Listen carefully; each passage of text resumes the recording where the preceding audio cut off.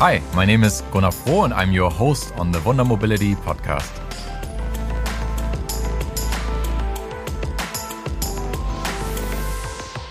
Welcome back to the Wunder Mobility podcast. Today I'm with Robin from Cogo, as you can see on the video right behind you, the banner. Welcome. Thank you. Great to be here. Thanks for having me. You're in Copenhagen today, and we just talked about it. It's a beautiful city. You're originally from Sweden. Today we want to unpack a little bit what Cogo is as a company. I think it's super interesting. I read your numbers and I was surprised. It's an aggregation platform for shared mobility, but you have hundreds of thousands of vehicles already on the system across many different countries. And I really want to talk about this whole aggregation business in travel, which is also your background. And then you were acquired by Kayak, and now that's where you met your co-founders previously, and now trying to take this into mobility. The whole technical aspect behind it, but also the consumer aspect. Is that needed to the same degree in urban mobility as it is in travel? What does adoption look like, and so on? Do you want to give us like a few sentences, kind of a background, how you ended up founding Cogo? Of course. Yeah, it's great to be here. So thanks for inviting me. So I'm Robin, obviously. I lived in Copenhagen now for the last 8 years. So I started business in Sweden. Then I joined this little scale-up in Denmark called Momondo. And eventually we grew to become one of the biggest travel platforms in Europe. And like you mentioned, Kayak acquired us in 2017. So essentially there we gathered all the airlines, the travel agencies, I think it was over 1,000 different suppliers to really help users to find the cheapest or the best tickets. As an entrepreneur, you know, when you get acquired and then there's a lot of processes in place, especially when an American company comes in. So it wasn't as exciting anymore. So I got an offer to change industry and become the CMO of an electric car startup in Sweden called Unity. So I was there for a couple of years, and then COVID hit, and that hit our little fairly young startup. So we had to close it down. And around the same time, or a few years before that, started seeing all the scooters popping up in the US. And you know, sometimes you just get an itch or you see something happening, and I felt like that is really cool. That is amazing. That is, to me, the future. So I wanted to participate somehow. I wasn't really sure how and so on. So I thought about it for a long time. And then like adding another bike share or scooter company maybe wouldn't make a big difference in this industry, because fairly quickly, quite a few popped up around the world. So, and then it just dawned on me. I was on crutches because I'd hurt my knee in a ski accident, and I had to go to the doctor. But I couldn't take the bus because it didn't go any further. The car was nowhere to see, so I wanted to get a scooter because I couldn't bike either, because you know you have to bend the knee. So I opened one app, didn't find a scooter. Opened another app, didn't find a scooter. Opened a third, a fourth app, and so on. So that's kind of when it dawned on me, like, hey, someone should have done what we did with Momondo for air travel and for hotels, but for mobility. And that's when it kind of dawned on me that actually there wasn't a service that really fulfilled my needs. And that's kind of where the idea came about. And then I started thinking more and more about it. And then, now we're here. And I have two of my former colleagues from Momondo with me as co-founders as well. So, that's kind of how it got started. That's how you launched and co-founded this aggregation platform, Cogo, to show shared mobility vehicles from different operators all in one app.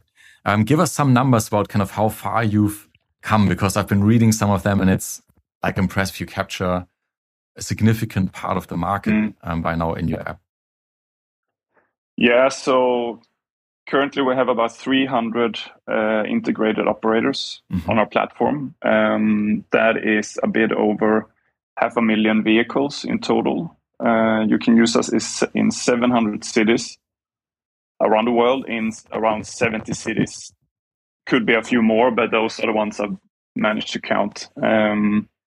Last year we had a bit over half a million users. The year before that, just shy of 200,000. So we've grown pretty quickly.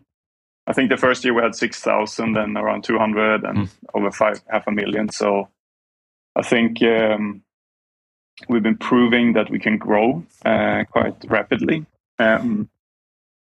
Which geographies are you in? When you say 500,000 vehicles, is that all in Europe or also outside of Europe? They're also outside. So we have some in Asia, US, Australia, and so on. But the highest density is by far in Europe. It's also our kind of focus markets and where we focus the most to get a good product and also to get our users and so on. We had. Can you share roughly how many of the vehicles and operators are in Europe? I don't know that by heart, actually, but a majority for sure. Mm-hmm. So maybe about 300,000 or so of the vehicles in it. So yeah, probably. Yeah. Of a total vehicle sharing market in Europe, there are some different numbers sometimes going on, maybe 600 to 800,000 or so. So does that sound about right? So maybe almost half of the sharing vehicles in Europe are already aggregated on your app? Yeah, it could be more because we have, all of the big and known brands we do have. Like we see now the ones that we're kind of missing are maybe local bike operators or a local scooter operator or something like that. So I would say we definitely have the majority. There's a few big ones when it comes to scooters, for instance, like Tier and Lime, Voi, Dot, and so on. We have all of them, and they obviously have the biggest vehicle fleets. So for sure, we have the majority of the fleet, and so we have. E-scooters, bikes, e-bikes, shared cars, and mopeds. So those are the four vehicle types that we focus on. Can you talk a bit about the openness of operators to be aggregated and how that maybe evolved in the last few years? Yeah, that is by far, like in the whole spectrum, we have those that are their sole growth strategy is almost through aggregators. And some that really wanted to capture everything, the whole value chain by themselves, and then everything in between. I think when we started out as a new brand and so on in 2020, it's really difficult because no one really knows who you are, what kind of value do you provide, like why should I invest time and resources into integrating with you and so on. Many of them, including some of the big ones, didn't really have third-party integrations even.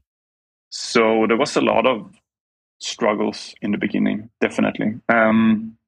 We've seen now that maybe the operators realize also that they have the capabilities, so the technical platforms they provide are much better now. And also their willingness to open with third parties because they realize that they are not maybe necessarily stronger by themselves. And they can see the value that some of the third-party platforms like us or some of the other big ones like FreeNow is a big one, and Google Maps and so on, of course, that they actually bring users and value to their business. What's your estimate what percentage of the vehicle sharing trips in Europe this year will originate in an aggregator or in a, how do you call this, captive app? Good question. I think it's very low right now, in the single digits for sure in terms of percent. I believe long term it's going to grow a lot because that's just the trend that we see with the industry. I know, like when it comes to hotel bookings, Booking.com, I think they have 60 or 70% of the hotel bookings in Europe. I don't think we will be anywhere close to that, but could we achieve 10 to 20% of the rides? I don't think that's unrealistic through third-party platforms. What does the user journey look like when I come to your app? and have not used an operator before that you are showing is available.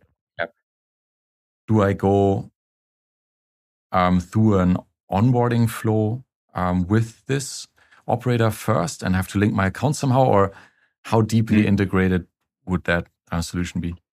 Yeah, so we have two products. We have the light integrations and full integrations, as we call them. So light integrations, that's where we have the 700 cities all over the world, and that's where we actually send you to the operator's own apps to complete the whole booking. But now we're rolling out full integrations. We're live in 5 countries, around 150 cities here in the Nordics, in Germany, Italy, and Spain. And there we manage the whole flow. So you sign up for a Cogo profile, you add your payment card, and then we have the integrations with the operators. So you just unlock and ride and pay to us, and then we manage the whole connectivity and the vehicle and the payment to the operator and so on. And then we just keep our share. So that was one of the biggest hurdles for me, was to really make it a seamless process for the users. Because you asked me in the beginning, like, do we even need aggregators in the industry? And I'm like, for sure we do, because I do it. So I'm building a product that me and millions of people need. And that is, like, you're in Hamburg now, you come to Copenhagen, or I'm in Copenhagen, I go to Berlin and so on. We don't necessarily have the same kind of operators here. So then I need to find the operator, I need to sign up. Maybe it's in German, for instance. I don't speak German, so it makes it a bit difficult for me to onboard on new operators. So we want to remove that whole kind of friction and the complexity by allowing you to use Cogo wherever you are. So if you're at home, you come to Copenhagen, you're in Stockholm, it doesn't really matter where you are. And that is the core value that we want to bring to our users. And so that's basically the use case where I'm in a different city. I'm not in my hometown. And so I don't have to create maybe new accounts for kind of local operators. Exactly. And that question behind it kind of is like what percentage of shared mobility trips are with people who are currently traveling. But okay, it varies by city and so on. But then you probably also see the use case of, this is my hometown and I have these apps all downloaded, but I don't want to jump from one to the other to get the full picture of what's the best option. Yeah. No, exactly. So I think the travelers, or the people that are exploring the world, as we call them, that's one case where we can bring a lot of value. So if Danish tourists come to Spain, it's one of the most popular destinations, we can bring value to the Spanish operators, especially as the local operators, right? Like the Lime might already be on the home screen anyhow, but then the Spanish operator is not the cool person. And we have the price comparisons. So you can see who's the cheapest, who's the fastest to go there, or a combination. But I would say over 90% of our trips right now are still by local residents. Really? So even if you're commuting, maybe you have one preferred operator. But what we notice is that people still, maybe scooters, they're very similar, but even between scooters and a bike or an e-bike, the use case is very similar. They need to go somewhere quick, and they don't want to open several apps to find which one is the closest and so on. So actually, even people that have subscription with other players or specific operators are very interested in having a subscription across all of them. And that's something that we get a lot of requests about. Actually, we don't have that today. It is a pay-as-you-go setup at the moment, but we're looking into that as well, because people just want to find the closest and go. That's sort of going already pretty deep into how, like, the workings of the product. But I think it's quite interesting, and also our audience probably really from the industry and cares about the details, because that's something I definitely discovered in other aggregators where. I can't take my pass into it, but I also don't even get the promotions. So if you would, I believe, book a Miles car through the Free Now app today, you don't see which ones are discounted because they need to move. You always pay the standard price. Yeah. So this kind of like dynamic, integration of dynamic pricing or passes or subscriptions is something that you kind of alluded to, you see on the roadmap, but it's not possible today, right? Not today, but we just started rolling it out a couple of months ago, so it's very, very new. And we actually a matter of time for sure. Yeah, so we built the infrastructure for it to be able to handle payments and refunds and voucher codes and campaigns. So we can run our campaign, but we could have specific campaigns with an operator and so on to promote their service, or doing some sort of collaborations with them to highlight them or whatnot, as long as it brings value to our users.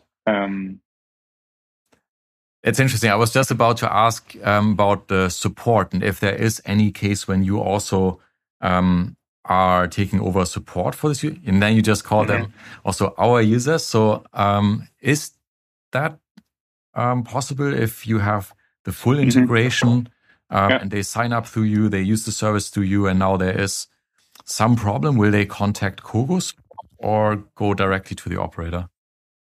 Most of them contact us directly, and then most of the times we can handle it. If it's an issue, they can't park or anything like that, then we can manage that through the back end as well with the partners that we have. So, and then in some cases, of course, we need to escalate it to the operator to sort it out. But we haven't had any of those instances yet. So. And who owns the user data?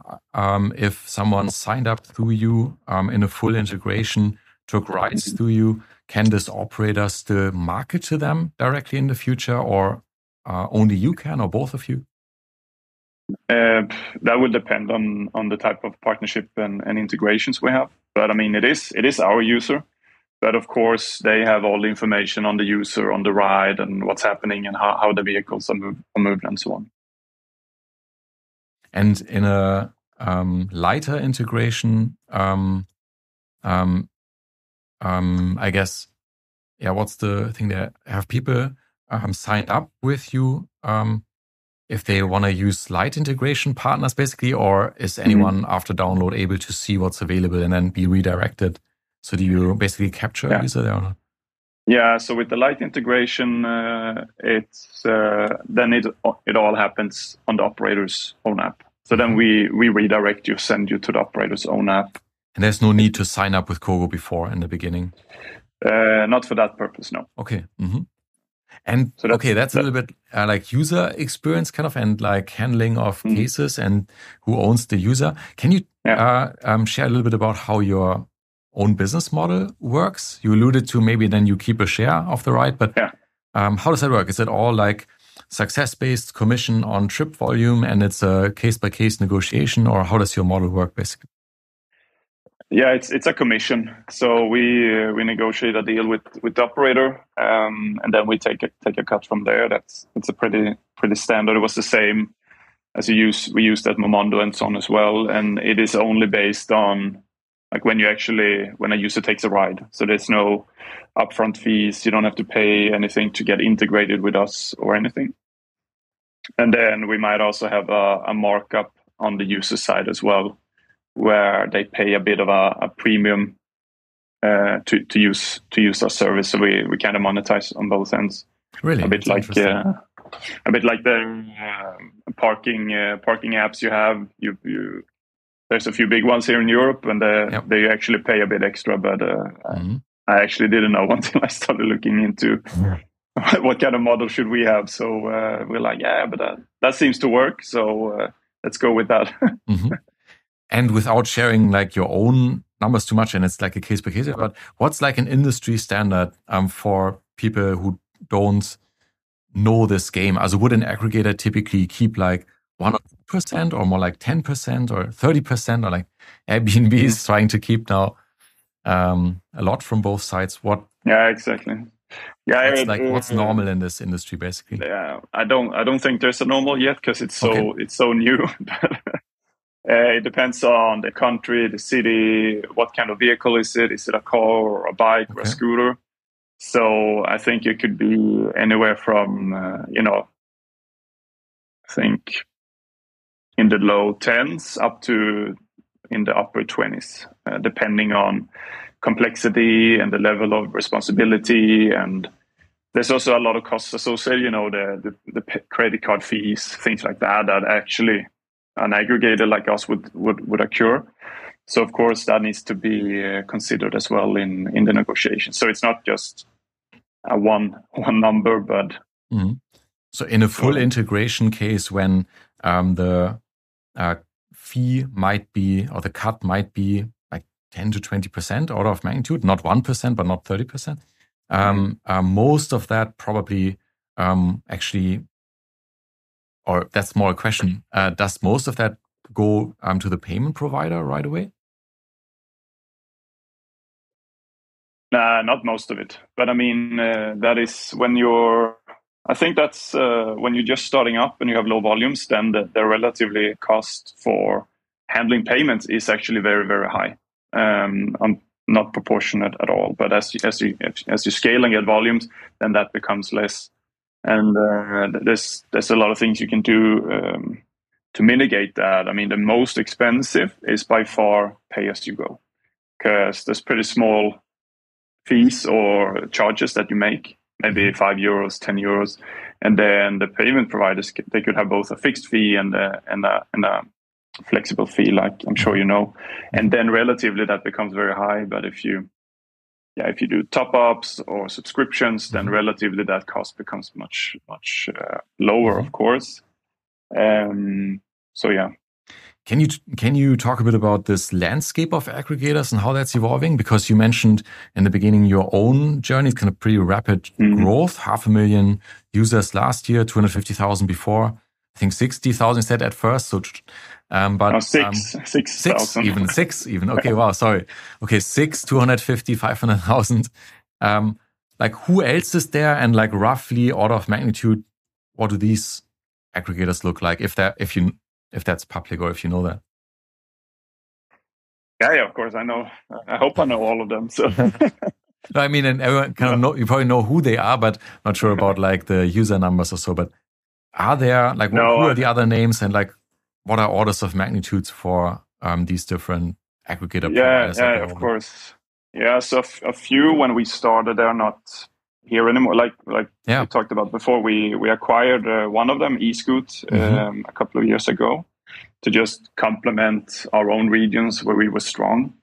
Then in Europe, we have Meep, for instance. We have Urban Air. In the US, there's MyGo. They might have closed as well. Who's probably the biggest one in Europe now at the moment, or biggest two? Biggest mobility aggregator is us, by far, looking at the number of downloads. I don't know about the user numbers. So pure shared mobility aggregator, we're by far the biggest. I think we had 10 times more downloads than the number 2 last year.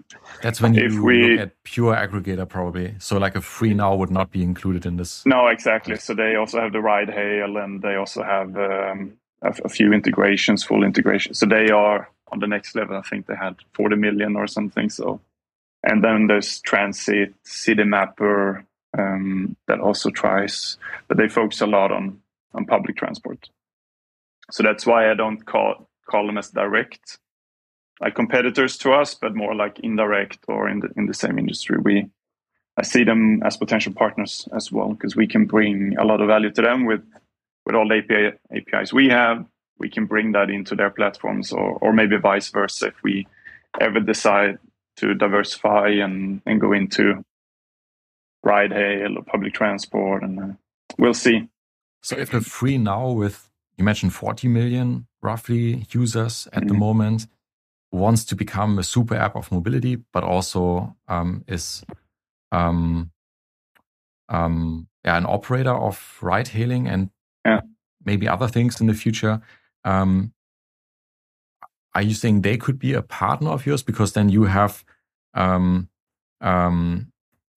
hundreds of operators that they might not yet have integrated, and so you could they could use your. Is there like a B2B product basically that you offer where they could show your inventory? That's not an overlap in the app. Yeah, exactly. We don't have the B2B today, but essentially it's very common in the flight industry where we come from as well to do white labeling, and you actually do it to each other and so on. So it is a pretty complex industry, but you as a user never really realize it, that it's powered by a Cogo or a Momondo or a Skyscanner of the world. So that is definitely a potential other business unit in the future. I think for us right now, it's just to be very focused. We are, to my knowledge, we have the most integration of any platform in the world.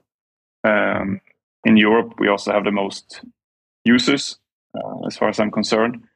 And if we do that, continue to build a product that is, with this whole seamless integration with the payments and where we connect all the different operators and so on, then there's tremendous value that we can bring to, of course, you as a user, but also to other mobility platforms. We have Ameo, we have the that they have buses and trains and flights, but no one really has shared mobility. So I think there's a huge potential there as well, and that's what we're long-term setting up for. Potentially also with a B2B product, but for sure also with your brand consumer-facing in 5 years. That could be. Or it's only B2B, or it's only B2C. It's moving so fast here, but now it's the B2C track, and so far we're growing quite a lot actually. So yeah.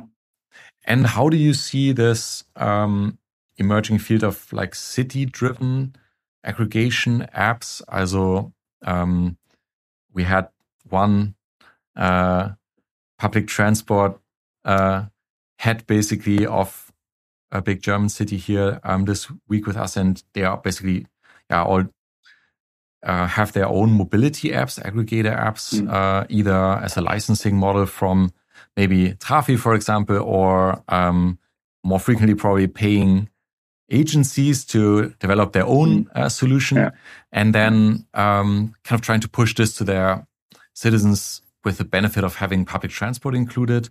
Maybe some other perks, because there are also policy goals behind it of what mobility should be prioritized or so.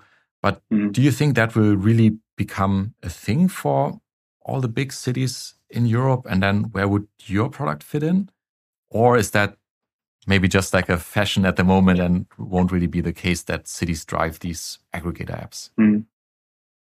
I say, no, there are many work okay. Like if you're in that city, we have, Reiseplanen here, like the travel planner, where you can buy a bus ticket, a train ticket, you can rent a bike or a car and so on. So they can for sure fulfill all the needs in the local cities, but they would never scale to another city. So I mean, if you're ever traveling or you go somewhere else, like you're not able to use that app. So I think you can do on a super local, hyper local level. I think it can work, but if the people like me and you, we travel a lot and so on, it's never gonna be the only travel planner we have. I mean, I use Cogo here. I also use the local one here, depending on where I'm going and so on. And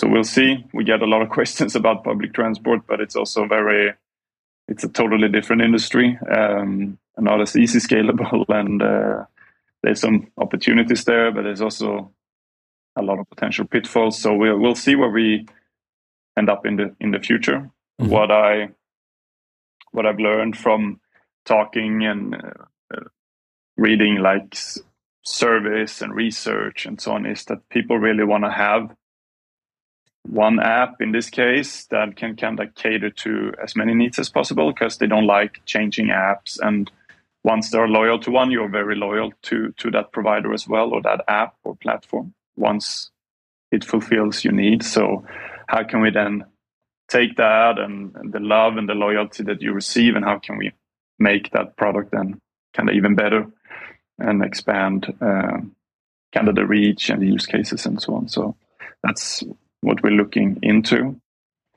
But for a young startup like us, we're 3 years old. It's very young. It's just super important for us to be laser focused and doing one thing really good, and then we have all the opportunities rather than spreading things now. Because that's why many startups go bust, I think, as well. So you mentioned in the beginning that operators take different views on this question: should I be aggregated? And some try to avoid it, push their own apps as much as possible, and others don't even have their own front end, but go through different aggregators entirely, or leave the marketing to them at least. Can you think of an example of a sharing operator in Europe that is doing that successfully, where they are not pushing their own front end, but they are showing up in different other aggregators? And I don't think I said to not have their own front end, because I think most of them have. But I mean, we have a very orange bike operator from Copenhagen as well, called Donkey. Yeah. And they are very, very pro. So I think I met him, Adam, the first time before Cogo was even launched. And he was very nice. And somebody's like, but I get a lot of requests, so just come back to us when your product is live and you have something to show. So I'm like, fair enough. And then we noticed that Donkeys was really, what they told us was that they're very open to third parties. They just want to pick the ones that can really bring value to them. So they wanted to work with them. They just wanted to see who is kind of the winner in the space and so on. And so I think that's a healthy approach. And you need to show what you're worth, kind of, as well. It's a very, very similar. I wasn't part of Momondo from the beginning, but Martin, my co-founder and CTO here, he was part of founding it. And they had a lot of the same struggle back in 2005, 2006, when they were starting up that. The airlines, they're like, no, people go into our shops on the street to buy their flight tickets, right? They don't want to. There's no apps. They don't buy it on the website, right? Now I don't think there's very few going in to buy a flight ticket on the street. Now it's all online. But it was super hard for Momondo in the beginning to attract and get partnerships in place. And then it grew, got more users, started expanding outside of Denmark, came into the Nordics, Germany, rest of Europe, and so on. And then all of a sudden, the whole industry realized that it's online. That's what's it. So then the whole the mind shift in the industry. So they really wanted to. Then they saw it as an acquisition channel, and they could use someone like Momondo and Skyscanner to just open a new market, and that was their marketing budget was placed there. So the marketing spend was essentially the commission they were paying to these platforms. And I've seen, it's still super early, but I'm seeing the same shift among the operators, like I touched upon before. And of course, that's essential for a platform like us. But building a product that users love, they tell their friends, they come back, they use us again, and so on. That shows that we can build some loyalty and actually bring value to the operators, and then that's kind of how we prove our position in the industry as well. And I think with the new product that we launched, full integrations, I think our retention is 3 to 4 times higher now than on the old product with light integration. So it is a fundamental shift for us. Even though it's so new, we can already see that these are the kind of levels that we're talking about in terms of retention. So that also shows that the users really appreciate what we're doing, and they come back. Now we can see we launched referral, like a referral program the other week, and we can already see that more and more people are referring their friends, telling their friends, and so on. So it's super exciting. So we're really happy about that. These users who are also using full integrations and who you mentioned have better retention than previously light integration users, how much would they typically be spending with you per month? Is that Yeah, I probably can't give you the exact number, but it's over 10 euros per month. It's kind of calculate backwards to like acquisition cost. Mm. And all right, interesting. You mentioned this is a way for operators to see as an alternative for marketing budgets, either invest in user acquisition or basically pay a commission to an aggregator. And the comparison to like flight industry or travel industry, where they either have to probably buy now online ads or a commission to .com, also either Google or Booking.com. And but do operators spend, like operators for shared mobility, do they even spend on marketing, or isn't their marketing spend kind of the out-of-home advertisement that comes from putting their vehicles in the street? Yeah. I'm not saying they have like zero marketing budgets. Maybe we can think of one campaign we've seen sometimes, but like some of our customers never do online marketing or out-of-home or any. No, it's there's been a few campaigns here and there, but talking to them and also listening to what people in the industry are saying, it is expected that this will increase significantly in the coming years as well. Like you say, right now it's been enough. There's a new form factor. There's a scooter here, or there's a pink bike or a blue bike or whatever, and people see it, and that is kind of the billboard. But now with tenders are coming, there's higher competition there's fewer vehicles on the street. It's not as easy to deploy more vehicles and so on. Marketing will become an essential factor for growth for them and for winning the users, so to say. So for sure that will come. Cool. Yeah. Let's like broaden the horizon a little bit beyond like aggregators and Cogo specifically. Maybe just kind of towards the end talk about in general the industry. So you've been there for many years. You do your research and so on.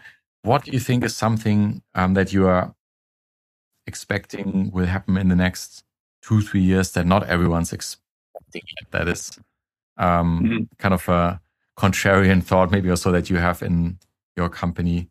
Something that, what do you think is most going to change in our industry between now and in 2 years? Yeah, that's a good one. I think not necessarily anything radical. I think like most companies in all industries at the moment are struggling. So I think there will probably be fewer players in the markets. We see some consolidation, M&As coming up potentially. We see that the regulation around how to handle the vehicles, there's tenders, processes, and so on. So I think this will improve. So actually the cities and operators can work together. And I think that's needed for the long-term viability of the industry. So that is something that's starting now, but they're still figuring it out. And I mean, scooters, I don't think scooters are allowed in Amsterdam yet. There's not really scooters in all of London and so on. It's some of the biggest markets in Europe or biggest biking cities in the world, right? So there's still room for expansion there, but I think it will be cleaned up a bit and people will figure out how it works. That's a good thing. But biggest, yeah. So probably Cogo. Growth overall. Everybody will know about Cogo. Maybe the same people, but different brands.